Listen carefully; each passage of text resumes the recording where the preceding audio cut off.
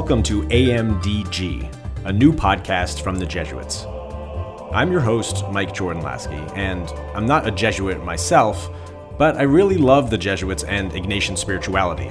So I recently talked my wife into moving our family from New Jersey to Washington, D.C., so I could work with the Jesuits here.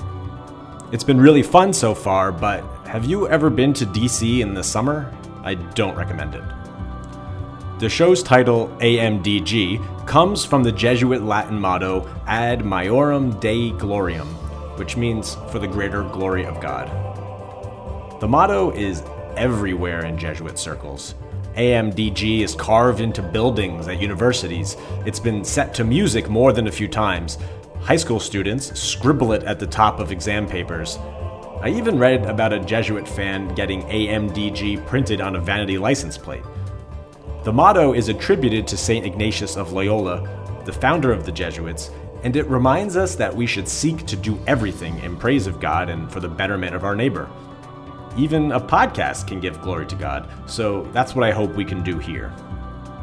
More specifically, in this show, Jesuits and friends of Jesuits like me will come together to look at the world through Ignatian eyes. We'll be searching to find the work of God in anything and everything. For instance, a couple of our pilot episodes were about topics like the Women's World Cup and the fire at the Notre Dame Cathedral. I'm really excited to share this first official episode of AMDG with you. The best-selling author and public intellectual Malcolm Gladwell is about to release a 3-part series on his own podcast, Revisionist History, about how to think like a Jesuit. When I saw he was planning this, I almost fell out of my chair. Why on earth does Malcolm Gladwell want to run 3 whole podcast episodes about the Jesuits? I just had to find out. So I called him up and we had a really fun conversation. Thanks for joining us. Malcolm Gladwell, thank you so much for coming on our podcast to talk a little bit about your podcast, Revisionist History. First of all, congratulations on season 4, which has just come out this summer. Been really enjoying it so far. How are you doing today? I'm well. Thank you for your interest. I'm happy to chat about Revisionist History.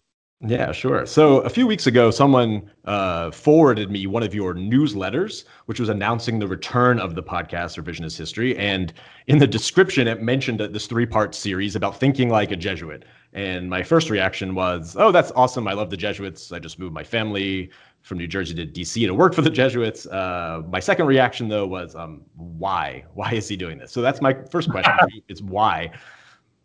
Well, there's a short answer and there's a long answer. I'll start with the long answer. The long answer is that I've always been interested in the general question about how religious practice can inform everyday thinking. And it strikes me that I've always thought there was a tremendous amount of wisdom in kind of the theological approach or the scriptural approach to problems, and that as a society we've moved away from religiosity, we have lost access to that wisdom. So that's the larger. Now, I'm not a Catholic. I come from Protestant tradition. My family are all Mennonites now. I'm surrounded by Mennonite pastors in my life, so I'm a little distanced from the world of Catholics. But as you know, many Protestants spend a lot of time investigating Catholic theology. In particular, the Jesuits. There's a kind of broad ecumenicalism in theological world. So it's not as much of a stretch as you would imagine for a Protestant to be investigating Catholic things. And then I just started I got very interested in the revival of casuistry in over the last 25 years. That, this very specific Jesuit practice that gets kind of rediscovered in in a kind of semi-secular context in the 80s and 90s by a group of philosophers, some of whom have Catholic training, some who don't, who start applying it in the world of medical ethics, and with really interesting and fruitful results. Anyway, that was my point in. I started reading all of these modern day casuists and got really interested in, well, where did this approach to problem solving come from?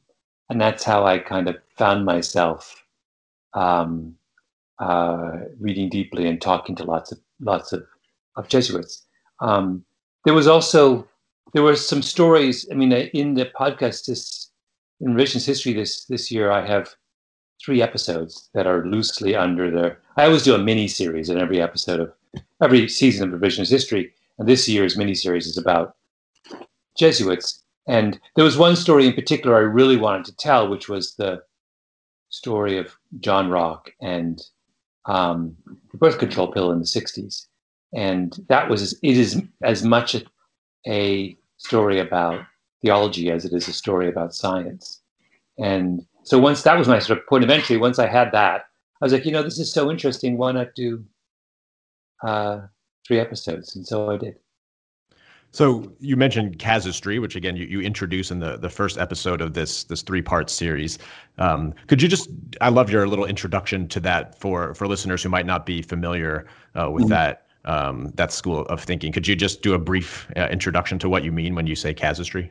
Yeah, well, now let's be clear that I am A, layman, B, not a Catholic. So there are many people listening to this who will do a much better job of explaining this than I am. So this is the outsider's simplified, possibly butchered description.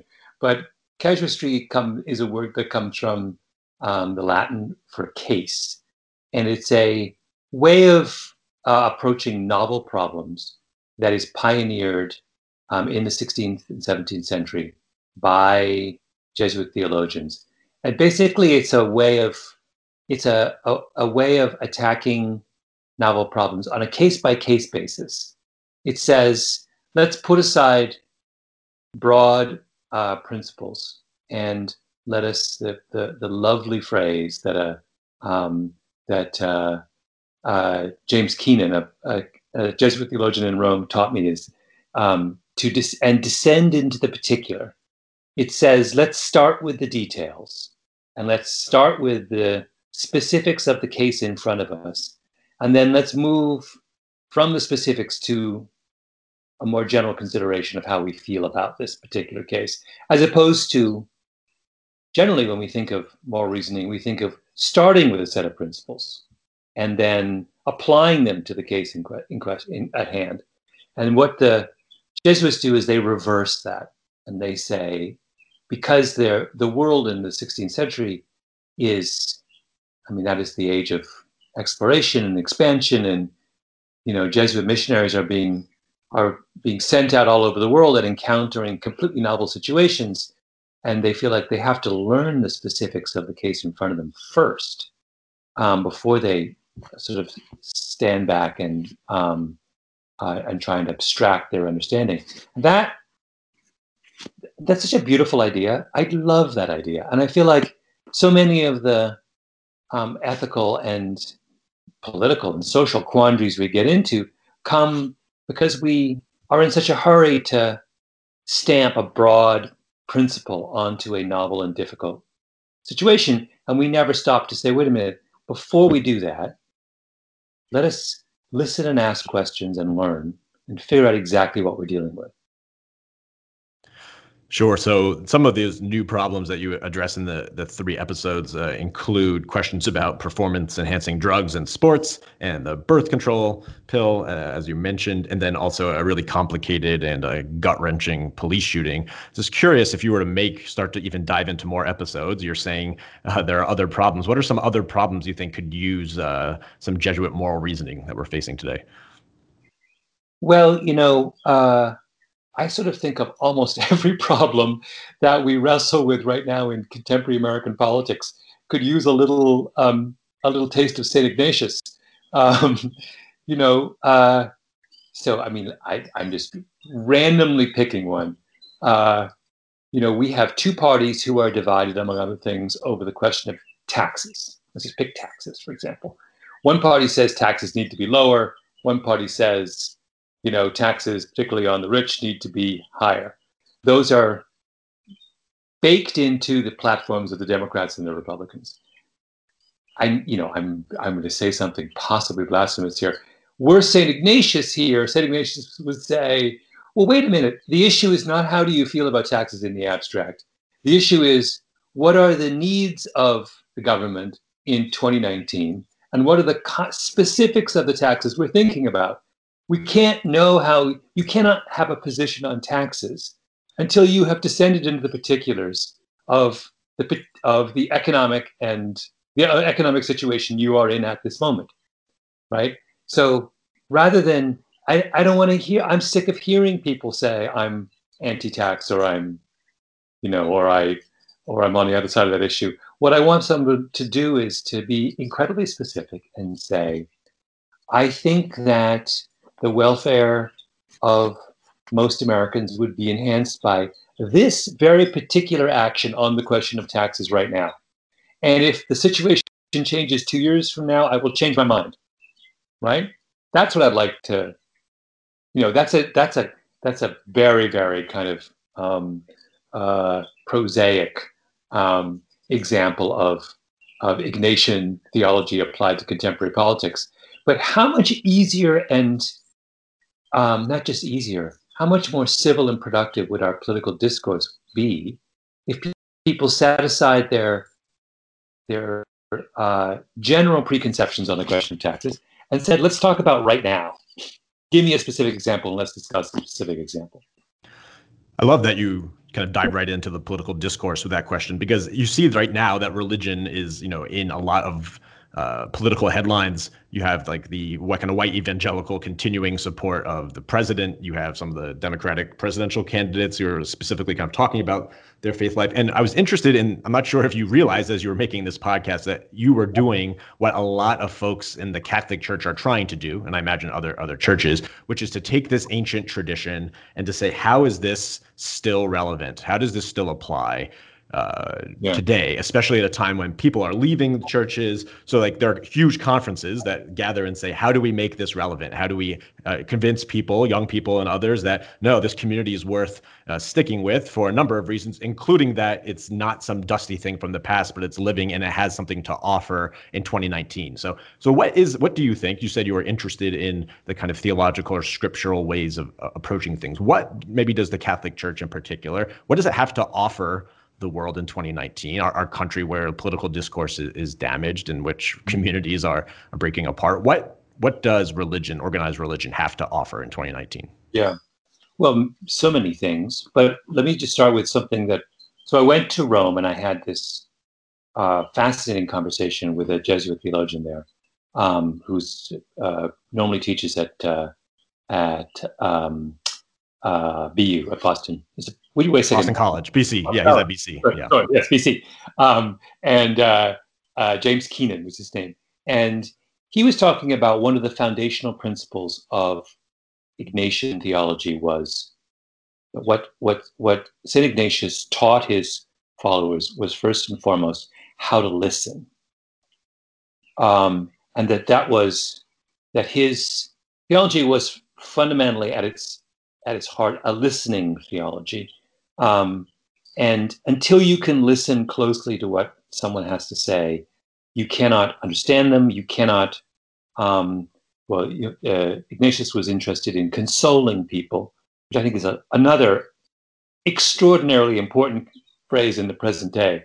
The idea of having an entire way of thinking organized around offering consolation to those who are suffering. I mean, could anything be more relevant to 2019 than that? I mean, but anyway, he said the foundation of all of that is that you must know how to listen. And as you know, there's a whole part of Ignatian theology which is about instructing and teaching people how to listen. And, you can't listen until you set aside your preconceptions and your biases and you need to free yourself of anything that kind of gets in the way of really listening and understanding to people that you're talking to. That is, like I said, I can't think of something that is more relevant to a divided time than that. I really think that we have, in our political and civic discourse, have forgotten how to listen. We're rejecting people before they've even finished. They've even finished their thought, right? I find myself doing this all the time, which is what was so incredibly fascinating about sitting, reading about Ignatian theology and sitting down and talking to all these Jesuits. Was I was able to sort of self-diagnose all of the mistakes that I make in understanding others. There's I had a long chat with James Martin, who I'm sure many of your listeners know, a very active on Twitter and other places, Jesuit theologian. And he was talking about how when he was first training, he was going to be sent out for his, I don't know what you call it, when you go into the world. And he said to his superior, I'd like to be sent anywhere, but the one place I really don't want to go is a hospital, because I just can't stand the sight of blood, but send me anywhere else. And his superior said, I'm sending you to a hospital. And the idea was not to be malicious or masochistic, but he was like, you have a bias that is preventing you from listening to a class of people. You need to get rid of it, right? You can't carry around this thing which says I can deal with anyone except someone who's in a hospital. You've got to get rid of it. You have to free yourself of that. And that's kind of fantastic, right? I mean, it's such a beautiful and important thought. I mean, I didn't even, so that was the kind of, those kinds of things don't have the fact that it's almost a distraction to say that insight was first occurred in the 16th century. There's no time limit on that insight. It's as relevant today as it was 500 years ago. Yeah, and Ignatian spirituality talks about, detachment, indifference, not in the kind of way we think of indifference, but the sense that my biases, my opinions, when you come into a conversation, to any encounter, to kind of leave those at the side, and understanding that you might be wrong, that your way of proceeding is not necessarily the only way. And I would think for you as a reporter, as you described, kind of reflecting on your own listening skills, asking good questions and listening is such an important, the main part of your job, right? So I'm just curious, how you practice listening. You mentioned maybe reflecting on some of these things even influences some of the listening and conversations you have. How do you practice that? How do you practice listening as a reporter? But I hadn't thought about it for a long time until I did these 3 episodes. And I realized that it's not that you have to be kind of conscious and of your listening. In other words, I think that at least I do, will fall into bad habits and will start to kind of impose my point of view on someone, unless I constantly remind myself to stop, to ask questions, to consider what someone else has to say and think first before I interject. Particularly when, I was thinking about this yesterday, I was giving advice to someone who is may work with me on a project, but who is 23 years old. I'm 56. And she's coming for advice, and the natural thing in the situation is for the senior person, me, just to talk. And it's funny, I actually thought of, all the things I'd learned about Ignatian spirituality. And I said, Malcolm, you have to, before you give her any advice, you have got to spend a good, whatever it was, 20 minutes, half an hour, figuring out, what does she want? What is she thinking? What is she like? What is she afraid of? What does she need to learn? Just keep yourself in check until you know something about her. That's, something I think you have to be mindful every time you have a conversation. Sure. Yeah, no. And again, I really heard that, I think, at work, in particular in the 3rd episode of the series, again, as you kind of dive into this very complicated police shooting in which people who would come into that case with kind of their minds made up already. Everyone was kind of challenged a little bit and had to kind of sit in some of that discomfort. What was that experience like, recording and reporting that story in particular? Yeah. So there are 3 episodes in this trilogy, and the third episode is the first 2 episodes I try and establish for people who are unfamiliar with Ignatian spirituality what its kind of major principles are and how you do think like a Jesuit in a difficult situation. And then the third episode is it's really just a story about a single police shooting that I sort of stumbled on by accident. Not one of the ones that was in the news, but a different one that does not unfold. When you hear about it, you will have a preconception. I don't know what it'll be, but there's a number of obvious ways in which you will react to it. And the point of the episode is that the way that you react to that episode initially is almost that shooting initially is almost certainly wrong. And unless you are willing to keep your mind open, you will misunderstand. First of all, misunderstand what happened in the police shooting, and more importantly, you will not understand who to console, because that was the other. Again, I feel so weird talking about Ignatian spirituality to people who know way more about it than I do. But anyway, one of the great, as I said, one of the great goals of Saint Ignatius was to figure out how to console people who were suffering, and that's not always obvious. And one of the things I was trying to do in that third episode is to say, you will not understand how to console the people involved in the shooting, and more importantly, who to console, unless you set aside your preconceptions, unless you listen. And that to me was, it was really eye-opening, because I was one of those people who, when I first heard about that shooting, jumped to the wrong conclusion. And I went to see this kind of guy in Texas who's the forensic criminologist who examined the case and made sense of it for the parties involved. And he said something to me that was really important and beautiful, which was, he was like, every case is different.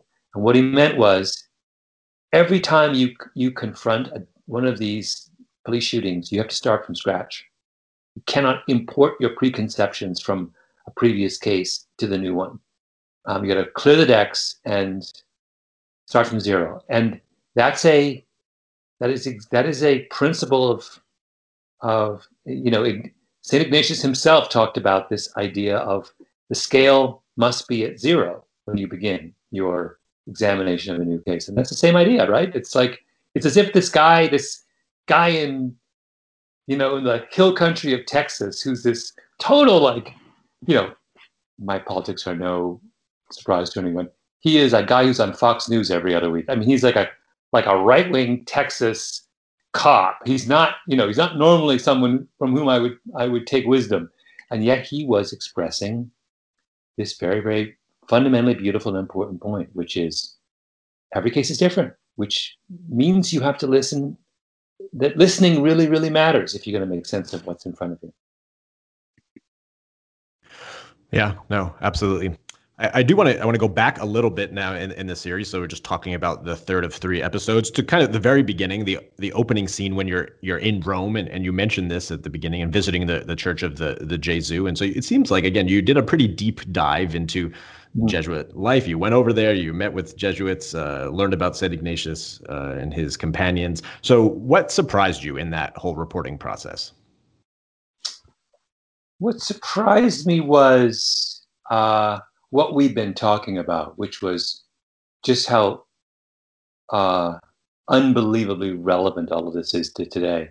So I had sort of, I had never encountered any of this before. This was all new to me, and which is one of the reasons why I love doing this Revisionist History podcast, is that every episode I learned something fantastic. But I had the standard preconception that if you're investigating the thinking of someone from the 16th century, you're going to have to do a lot of work to update it. In other words, you're going to have this lovely little historical story that you can tell. And then what you'll do is you will kind of transpose all of that onto the present day. And you'll update it, you'll gloss it off, you'll clean it up, it'll be a quaint historical story which will reflect on what's happening today. That is exactly the opposite of what I found. What I found instead was something that was so breathtakingly relevant that I didn't have to do any updating at all. I just explained this stuff from hundreds of years ago and said, this is exactly what we're dealing with now. And that was kind of, that was really eye-opening and cool. It made me, the more I read, the more kind of impressed I was at how kind of prescient a lot of St. Ignatius' thinking was. So that was one thing. And two, anytime you encounter the Catholic Church on its home turf, it's just sort of awe-inspiring. It's like, I've been to Rome many times before, but the Catholic part of Rome was not the Rome I was engaging with. I wasn't going to the Vatican. I wasn't visiting the Church of the Jesu. I wasn't reading about St. Ignatius. I was eating pasta, and going to the Parthenon. It was fun to kind of revisit a very familiar place, but from a perspective I'd never done before. So in that process, was there anything that got left on the cutting room floor? It didn't make it into the episodes that you found really fascinating? Well, there always is, and I would love to have talked. I think, for example, we had and I think we cut it out in the end. Growing up in Canada, we were always taught about Father Brebeuf. I hope I'm pronouncing his name correctly. But yep. One of the kind of, and I even think he's the patron saint. Is he the Canadian patron saint? He might be.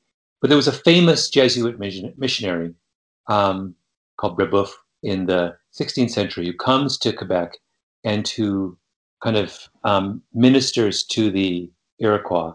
And in fact, to this day, Canadian school children, we all sing a hymn written in a Native American language by Brebeuf, using a traditional. He took a traditional French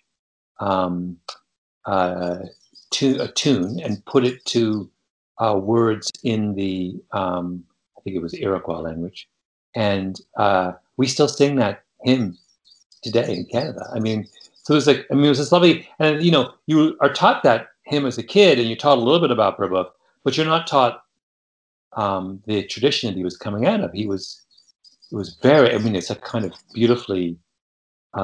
He was one of those Jesuit missionaries discovering the world, opening up the world to the rest of the world, to European eyes in the 16th century. And he was a saint. He really was a saint. He was someone who did extraordinary work among Native peoples in that time. Anyway, it was just kind of like, would have, if I thought that my audience was entirely made up of Canadians, I would have done a separate episode on this is who Father Brebeuf really was and the tradition he was acting in. But alas, my audience is more than Canadians. Sure. So the most visible modern Jesuit among, we have a lot of Jesuit saints and blesseds in the community, which is a great blessing to us and to the church, we hope. But the most visible and famous current Jesuit, obviously, is Pope Francis. So again, a big public figure. You would have had familiarity with Pope Francis at least a bit before going into this reporting. So you go down this Jesuit rabbit hole. You go to Rome, hang out in Pope Francis' backyard. Do you see him any differently now? Do you see him in a Jesuit context, or what he's doing? I do. Well, in fact, I'm going to betray my ignorance here. I didn't realize he was a Jesuit.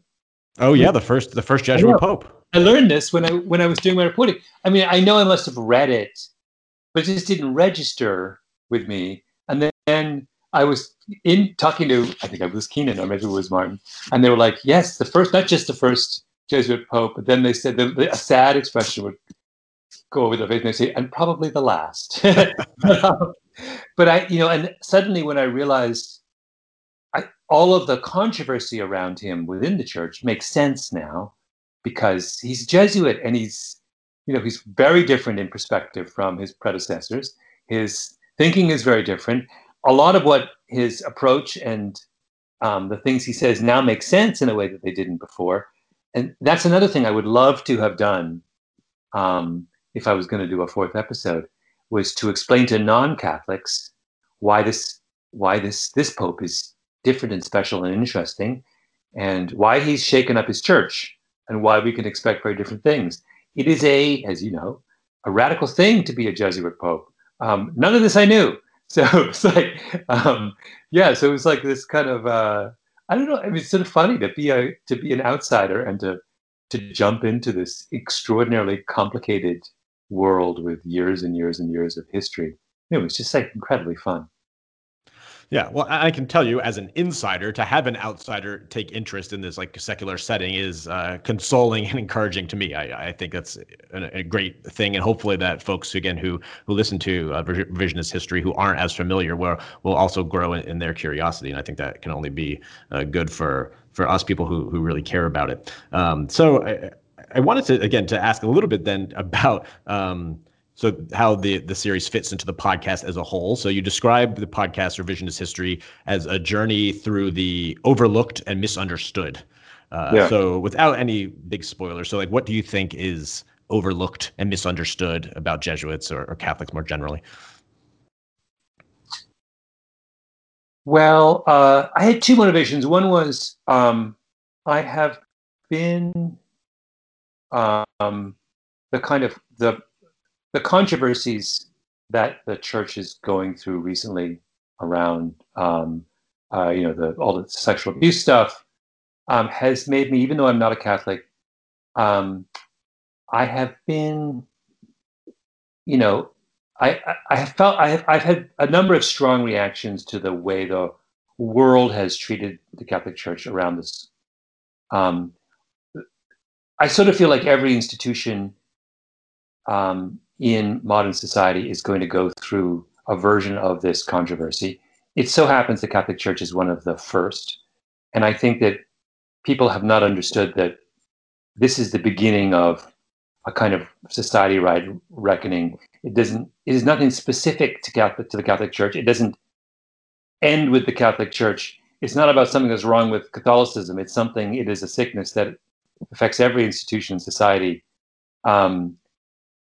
Some other church is going to be next, and then companies are going to be next. We had an industry that, Hollywood, which is, so I was a little concerned. I've been concerned that the fact that the church has been one of the first major institutions to grapple with this, has given license to a kind of anti-Catholic, bigotry is too strong a word, but there have been some pretty ill-informed and prejudicial things said about the church by non-Catholics over this, which have distressed me as someone who takes religiosity and seriously. So I thought this was a good time to talk about something beautiful that is part of the Catholic tradition. Maybe that will offset some of that nastiness. So that was one motivation. So we've overlooked, if the mission of revisionist history is to look at the misunderstood and the overlooked, I think we're overlooking the much more important, beautiful parts of the Catholic legacy at this particular point in time, because we're so consumed with this specific controversy. So that was, and then also, one of the episodes is about the story of the scientist who is who's the co-developer of the birth control pill, who is a very committed Catholic. And that story is all about how does someone who is in the world, very much on the cutting edge of science, square what he does with his faith. And it's a really important and beautiful story, because it's someone who was simultaneously at the absolute cutting edge of science in the 1960s. And at the same time, very much, not just very much, um, completely immersed in the church, in an ancient tradition. And to his mind, there is no obvious contradiction between the two. And that's why this guy's name is John Rock, and the whole episode is devoted to his conviction that this ancient faith and this fundamentally modern science that he's involved in are not in conflict. There is a way to make them consistent.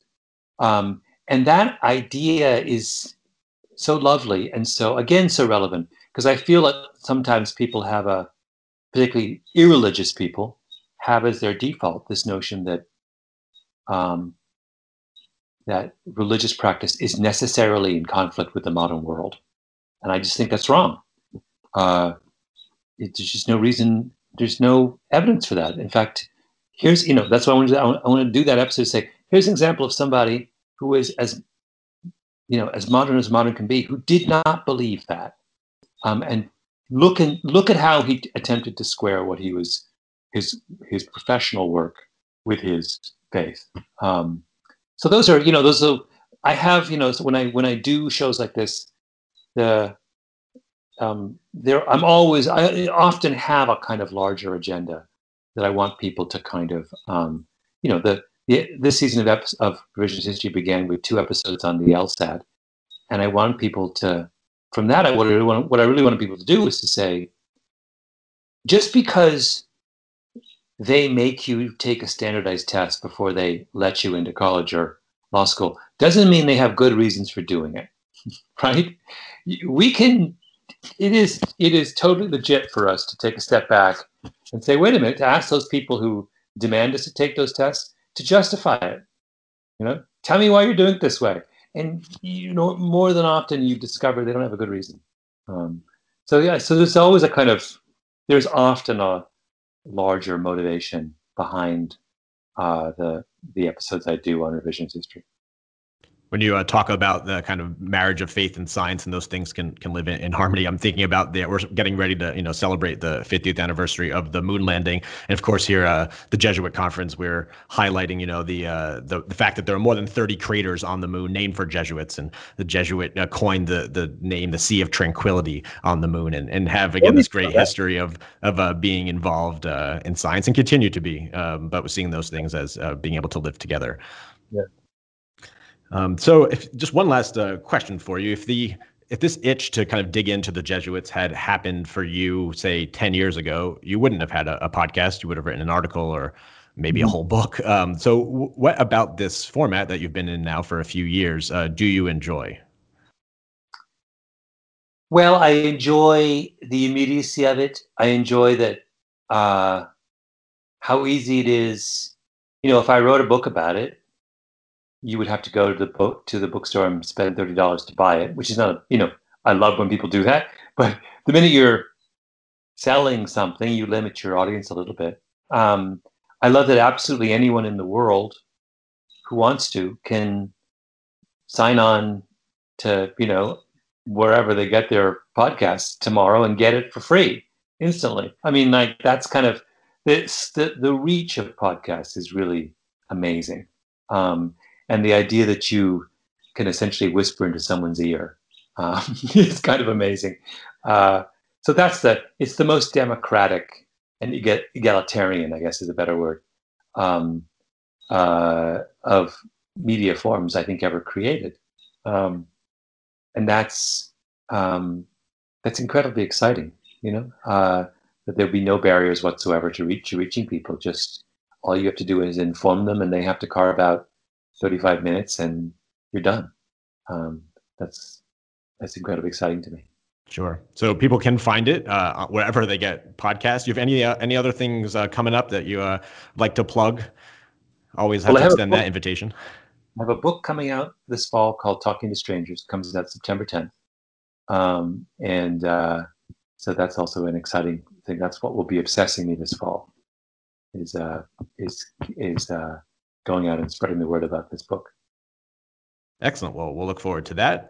Did hear you in the podcast mention that you describe yourself as a wannabe Catholic, maybe tongue in cheek, but I'll just extend that invitation. We're always open for people who are interested in joining us. My bosses would say, "Why didn't you recruit him?" If I didn't extend the invitation politely. So that's always on the table. Very much. Well, thank you again, Malcolm Gladwell, for hopping on, and good luck with the rest of the season and the book release. Thank you.